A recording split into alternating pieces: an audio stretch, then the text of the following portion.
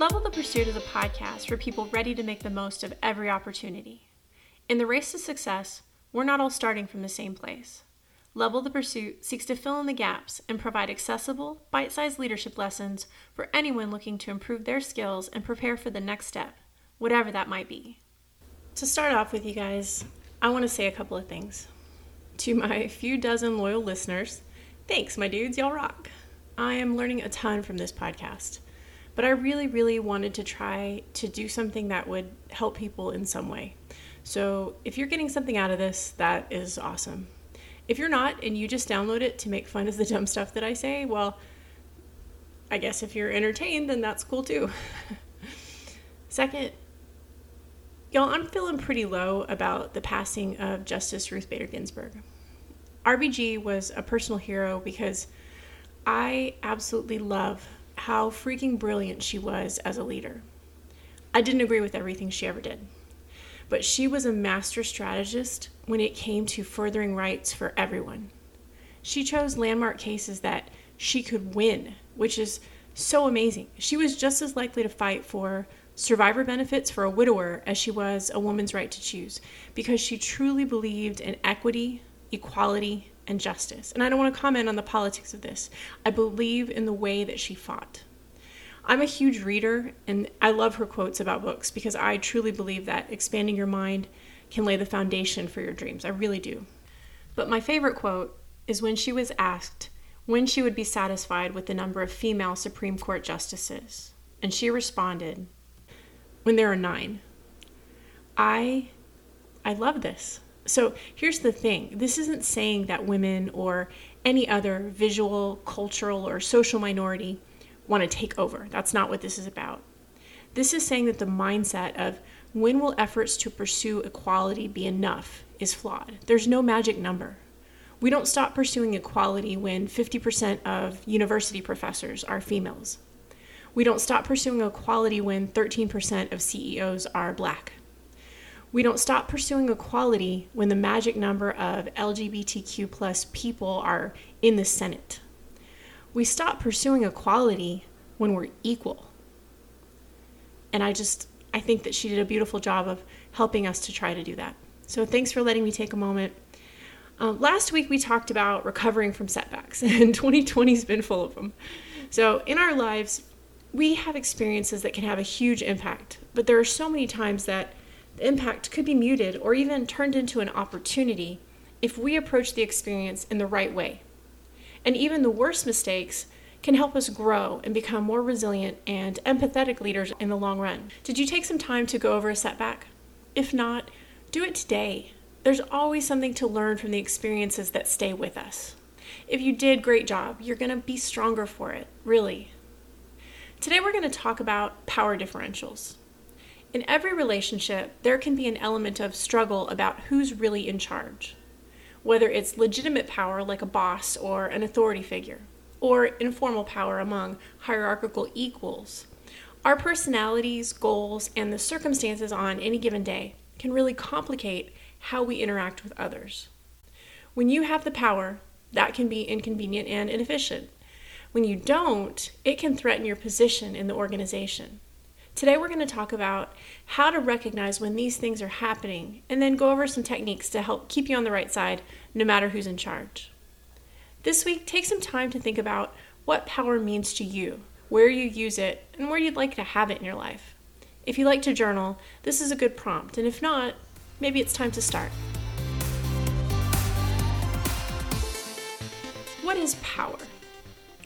In the context of the workplace, it's really the result of competition for control over a situation. Power really comes in 2 main flavors. You have legitimate or positional power, which is just being able to tell people what to do because of your job title. And then you have informal power, which is based on the role and personality dynamics within the group, but still has consequences, but it's just not through a set structure. So how is this different from influence? Influence is being able to get people to do things without exerting any force. It's by inspiring them to do what you want. So to put it all together, my boss has formal power. If I do something wrong, she has the power to discipline me or impact my career. Informal power would be more like what my friend Kendra Will did in the 8th grade. Though she had no actual authority, she would decide each week which of our friends was okay and which ones we should not talk to. Her power was so strong, most of the group went along with it because they didn't want to be on the bad list. Now, you might have guessed this wasn't really my style. So when it was my week to be ignored, I just ignored them right back and I never hung out with them again. Because the thing is with informal power is that when I decided that the penalties didn't bother me, she ceased to have power over me. Although that's sort of true for formal power as well, obviously your boss can't do anything to you once you've been fired, formal power isn't relative to the situation. Finally, influence is like when you listen to the same music or maybe get the same haircut as a friend. There's no penalty for not doing it, but when you do it, it makes you feel more part of the group and increases your connection. So why does this matter? As human beings, we're always trying to find our place in a group. The power structure is one way that we figure out what our role should be, and we prioritize our energy and the connections we make. At work, this is part of the relationships with the people above and the people you supervise, but there's also an informal dynamic in your relationships with your peers and colleagues. You may find a lot of the time your job or a project kind of dictates who does what, but there are always going to be times that you have to figure that out for yourself, or that you want to poise yourself in a particular way within the group to reflect an image or a set of capabilities to the people around you. Power can be a really big deal for some people. Their roles in a team may be part of their identity, so you have to be tracking what motivates people and be aware of it when your ambitions come in conflict with someone else's. Power impacts our communication a lot. People have different levels of comfort interacting with people from other power echelons. The bigger the gap, the more difficult it is for most people. But when people are on the same level, usually they feel more comfortable being honest. How power is exercised is also reflected in a group's culture, and it can be a big part of their effectiveness. If power is shared, that can really help a collegial environment. It can come into play with opportunities like managing a project or leading a team. When you have power or project power, you're more likely to be chosen as a leader in many cases. But when it turns into conflict, depending on each of your roles, it can cause divisions within your team.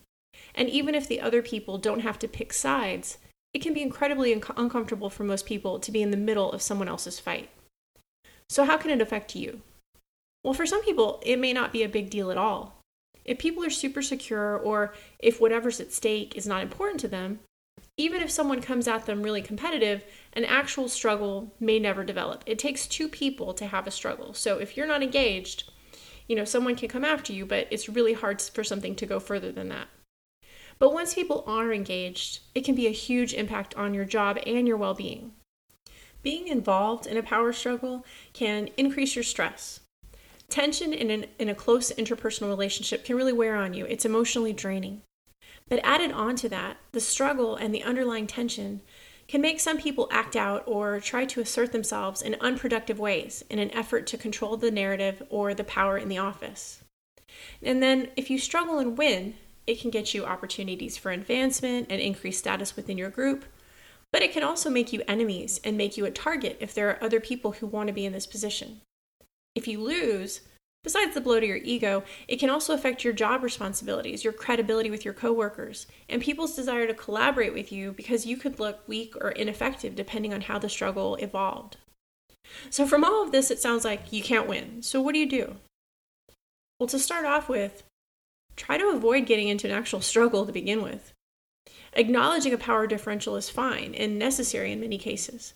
But if you try to change it or enforce it through force or conflict, that's where it gets messy. So what does that mean? You have to read the situation. You have to stop it before it gets ugly, and then redirect the energy into creating a positive interaction. Simple, right? So how do we do that? Well, you have to start by knowing there's an issue before it becomes an issue. So what do you look for? You have to read the interactions with the people around you.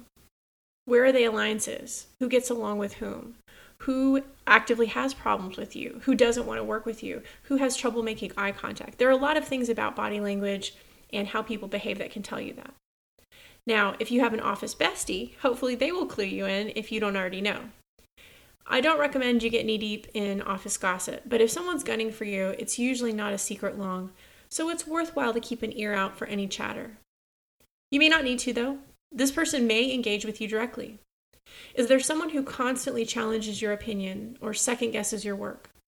Is there someone who gets super defensive whenever you ask questions? Does someone talk over you in meetings or try to reclaim your ideas?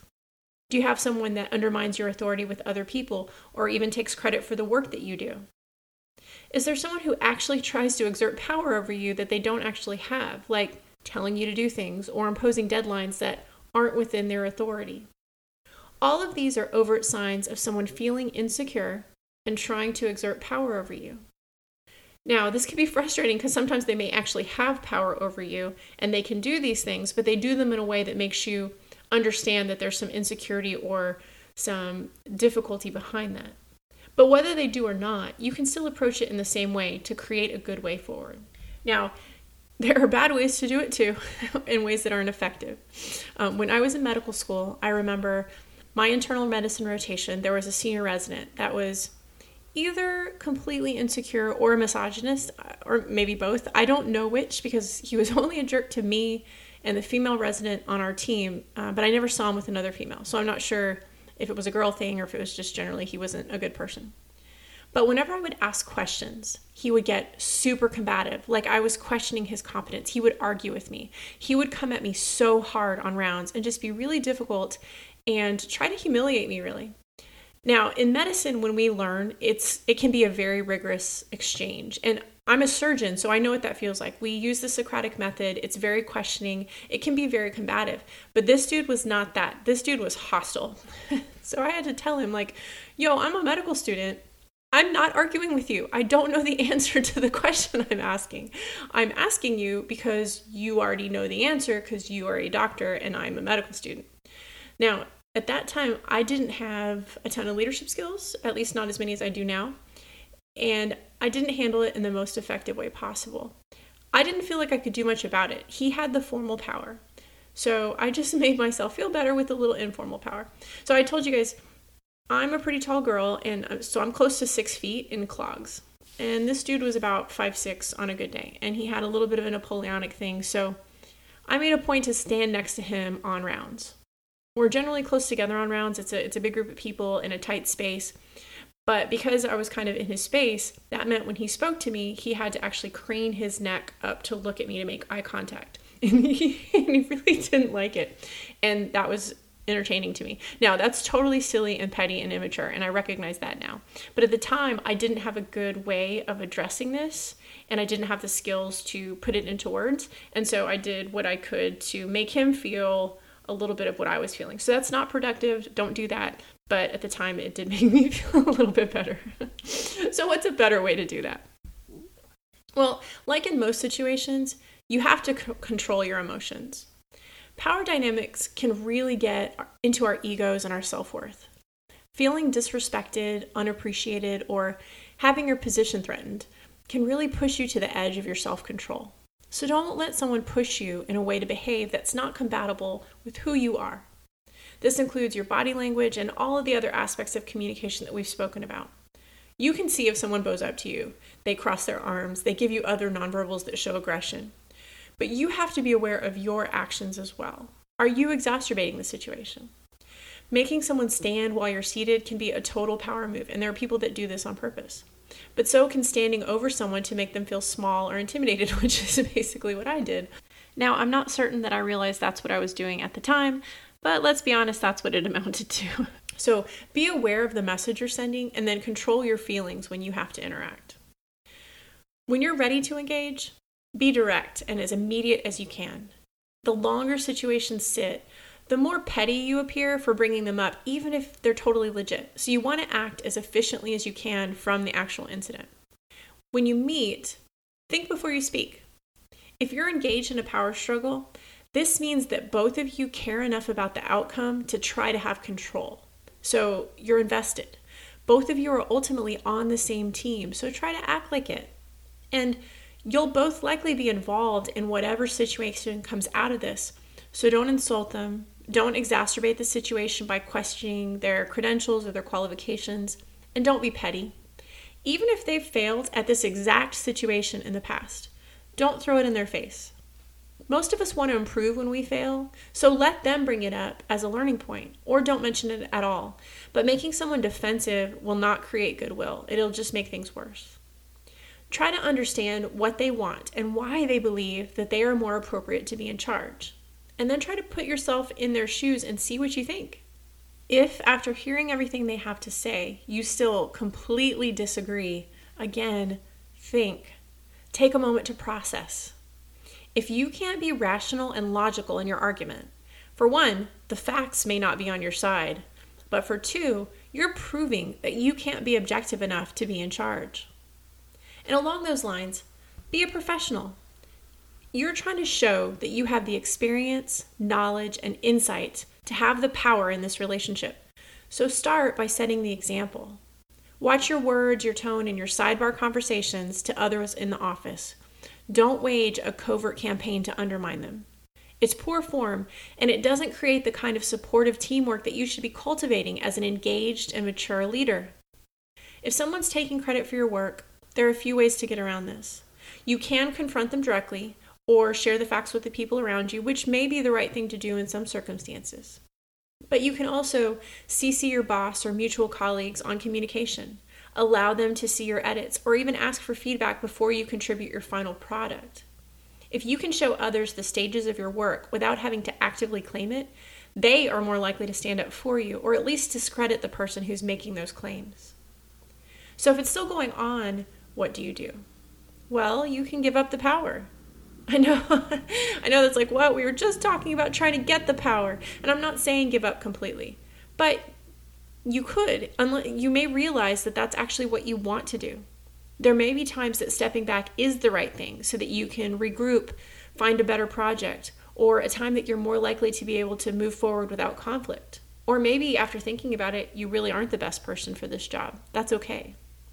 But say this isn't that time. What is your actual goal? If it's a position or project, can it be split? Is there a compromise?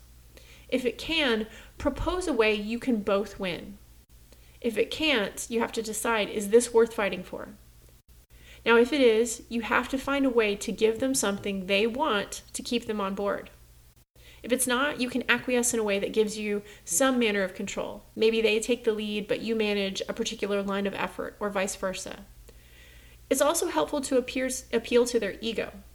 If this person is really good at something, tell them. Tell them how their talents can be integrated with yours to create the best outcome. Don't be insincere, but if this person is a legitimate competition for you, they probably have some pretty great qualities. So try to figure out how you can both leverage your talents to make the team work.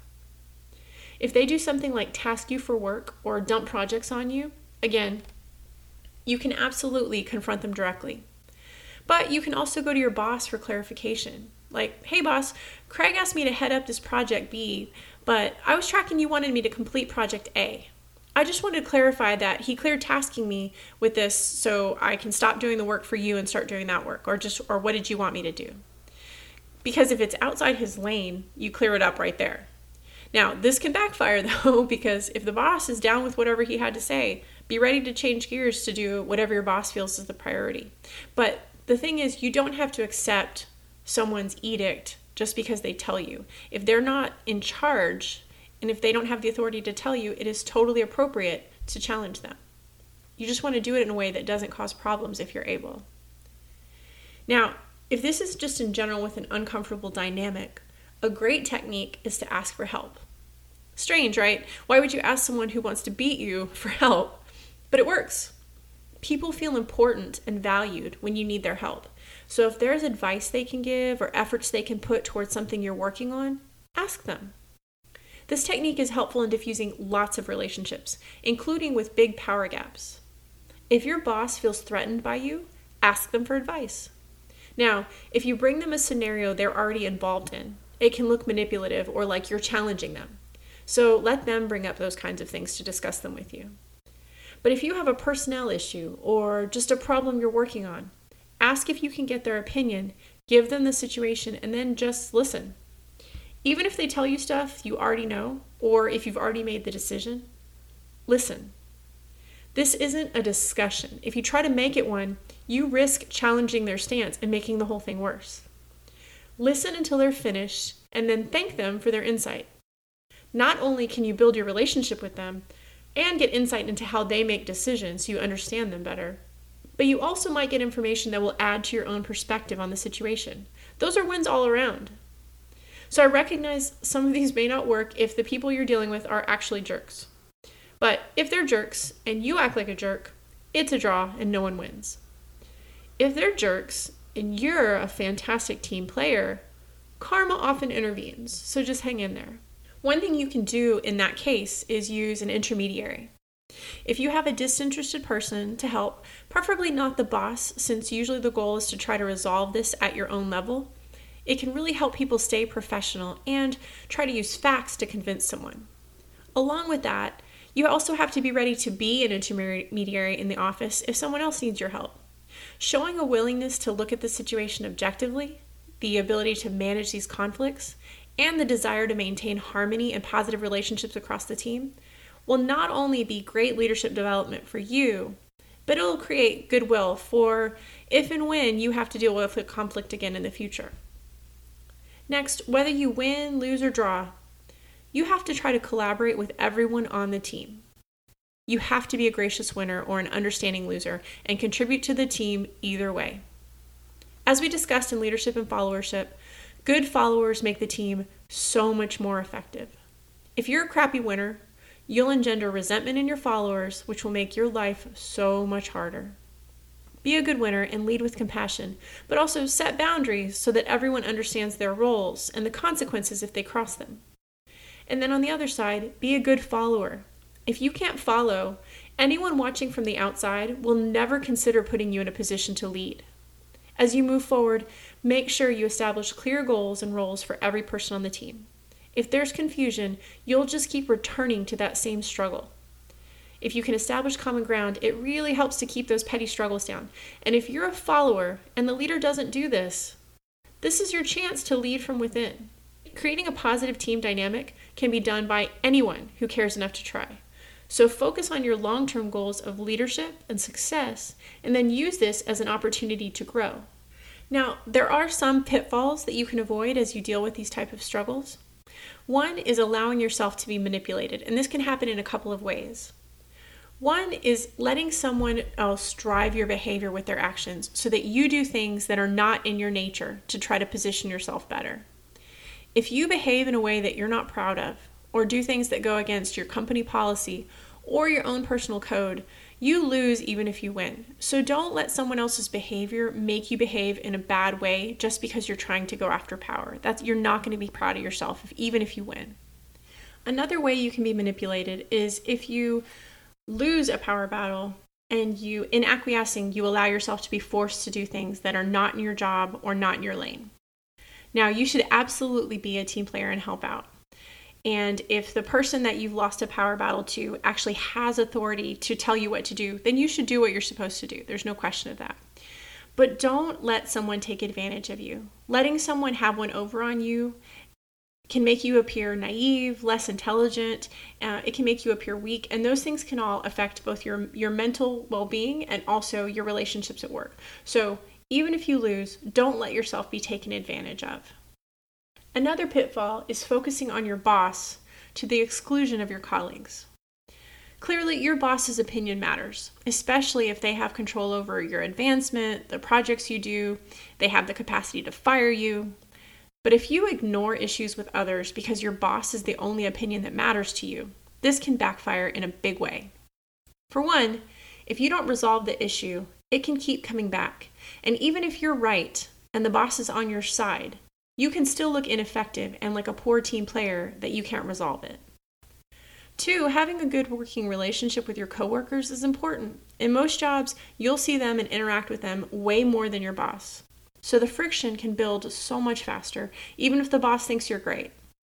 The flip side of that is that when you rise in a company, a network of solid relationships can really help you to guide culture and make effective changes. So don't miss an opportunity to create that connection. And finally, bosses can promote, quit, or get fired just like anyone else. If the boss is the only one on your side, a personnel change may mean your days are numbered too. Another pitfall is writing checks that you can't cash. if you don't actually have the power or the right to do whatever it is you try to do, you really need to tread lightly when you go head to head with someone else, especially if they actually do have the power. If you try to exert yourself and they call you on it, it can make you look so much worse than if you had done nothing at all. And depending on how you go about doing it, it can get you in trouble if you overstep and wander into your boss's or someone else's lane. Also, if someone actually has the power over you, issuing an ultimatum or trying to go toe-to-toe can lead you to getting demoted, fired, or otherwise see negative impacts with your career. So be smart. And the final pitfall is burning bridges. If you're both in the organization, whether you come out on top or you end up supporting your opponent, don't say or do anything that can't be overcome. Insults, lies, backstabbing, trying to create alliances, all of those things can seriously undermine the team and put you in a position that you potentially can't come back from. And if they do allow you to work back, it can be so humbling and disheartening to have your failure incredibly public. So keep in mind that you want to keep working in this organization and assume that everyone involved here is going to as well. And like I've said, in general, be kind. However bad you may think someone is, you don't know what burden they're carrying, so why add to it? Be your own amazing, smart, ambitious self and keep your head up. You don't need to break anyone down to be successful. And if anyone tries to get you down, remember, you're a badass and keep moving forward. So, power differentials are just another way of communicating from different viewpoints in an organization. But there are a few things to remember to keep yourself out of trouble. So be smart, think before you speak, and keep your long-term goals in mind, whether you're working your way up or loving life on top. This week, take some time to think about what power means to you. What kind of power do you aspire to? And how will that look in your life? Do you want to be in charge of a lot of people, or just have your own business so that no one's in charge of you? Are you happy to be right in the middle and go home to your family at 5 every day? Or do you want to crush out long days to make the big bucks? As we get older, have families, or advance in our careers, how we look at this can change a fair amount. I'll tell you, I still don't know what I want to be when I grow up. I know I like to help people reach their potential, but I'm not sure what that's going to look like in my future, because my family is awesome, and however much my job means to me, having time to be there for them is a huge priority. So for you, the type of power you want will be informed by your view of success. So sit down and think about it a little bit. Spend some time thinking about what it means to you, especially in terms of your goals. If you journal, or if you'd like to start, this is a good prompt to get you thinking. So that's been our discussion of power differentials on Level the Pursuit. In almost every interaction, there's the potential for mismatch, but you can use these skills to avoid the worst pitfalls. Thanks for joining, and I look forward to your comments. If you like the lesson on learning to avoid power struggles, please give it a like or subscribe, or maybe share it with somebody. If you didn't, comment with what I could do better. Next time we'll cover service to the community. When you don't have much and are struggling to make ends meet, it can be really hard to think outside your own needs. But the fact is, there's almost always someone who could use your help. We'll discuss why this is important, the impact it can have in your community, and why it will actually help you in the long run. Don't forget to do the journal about what power is to you and where you want to be. Then head over to www.levelthepursuit.com to share your insights and your successes. I can't wait to learn from your thoughts. Thanks again for joining Level the Pursuit. While we can't choose where we start, we can choose our dreams and how we pursue them. Remember, success is a team sport, and there's room for all of us to achieve our goals. So be a good leader, be a good follower, and do something great.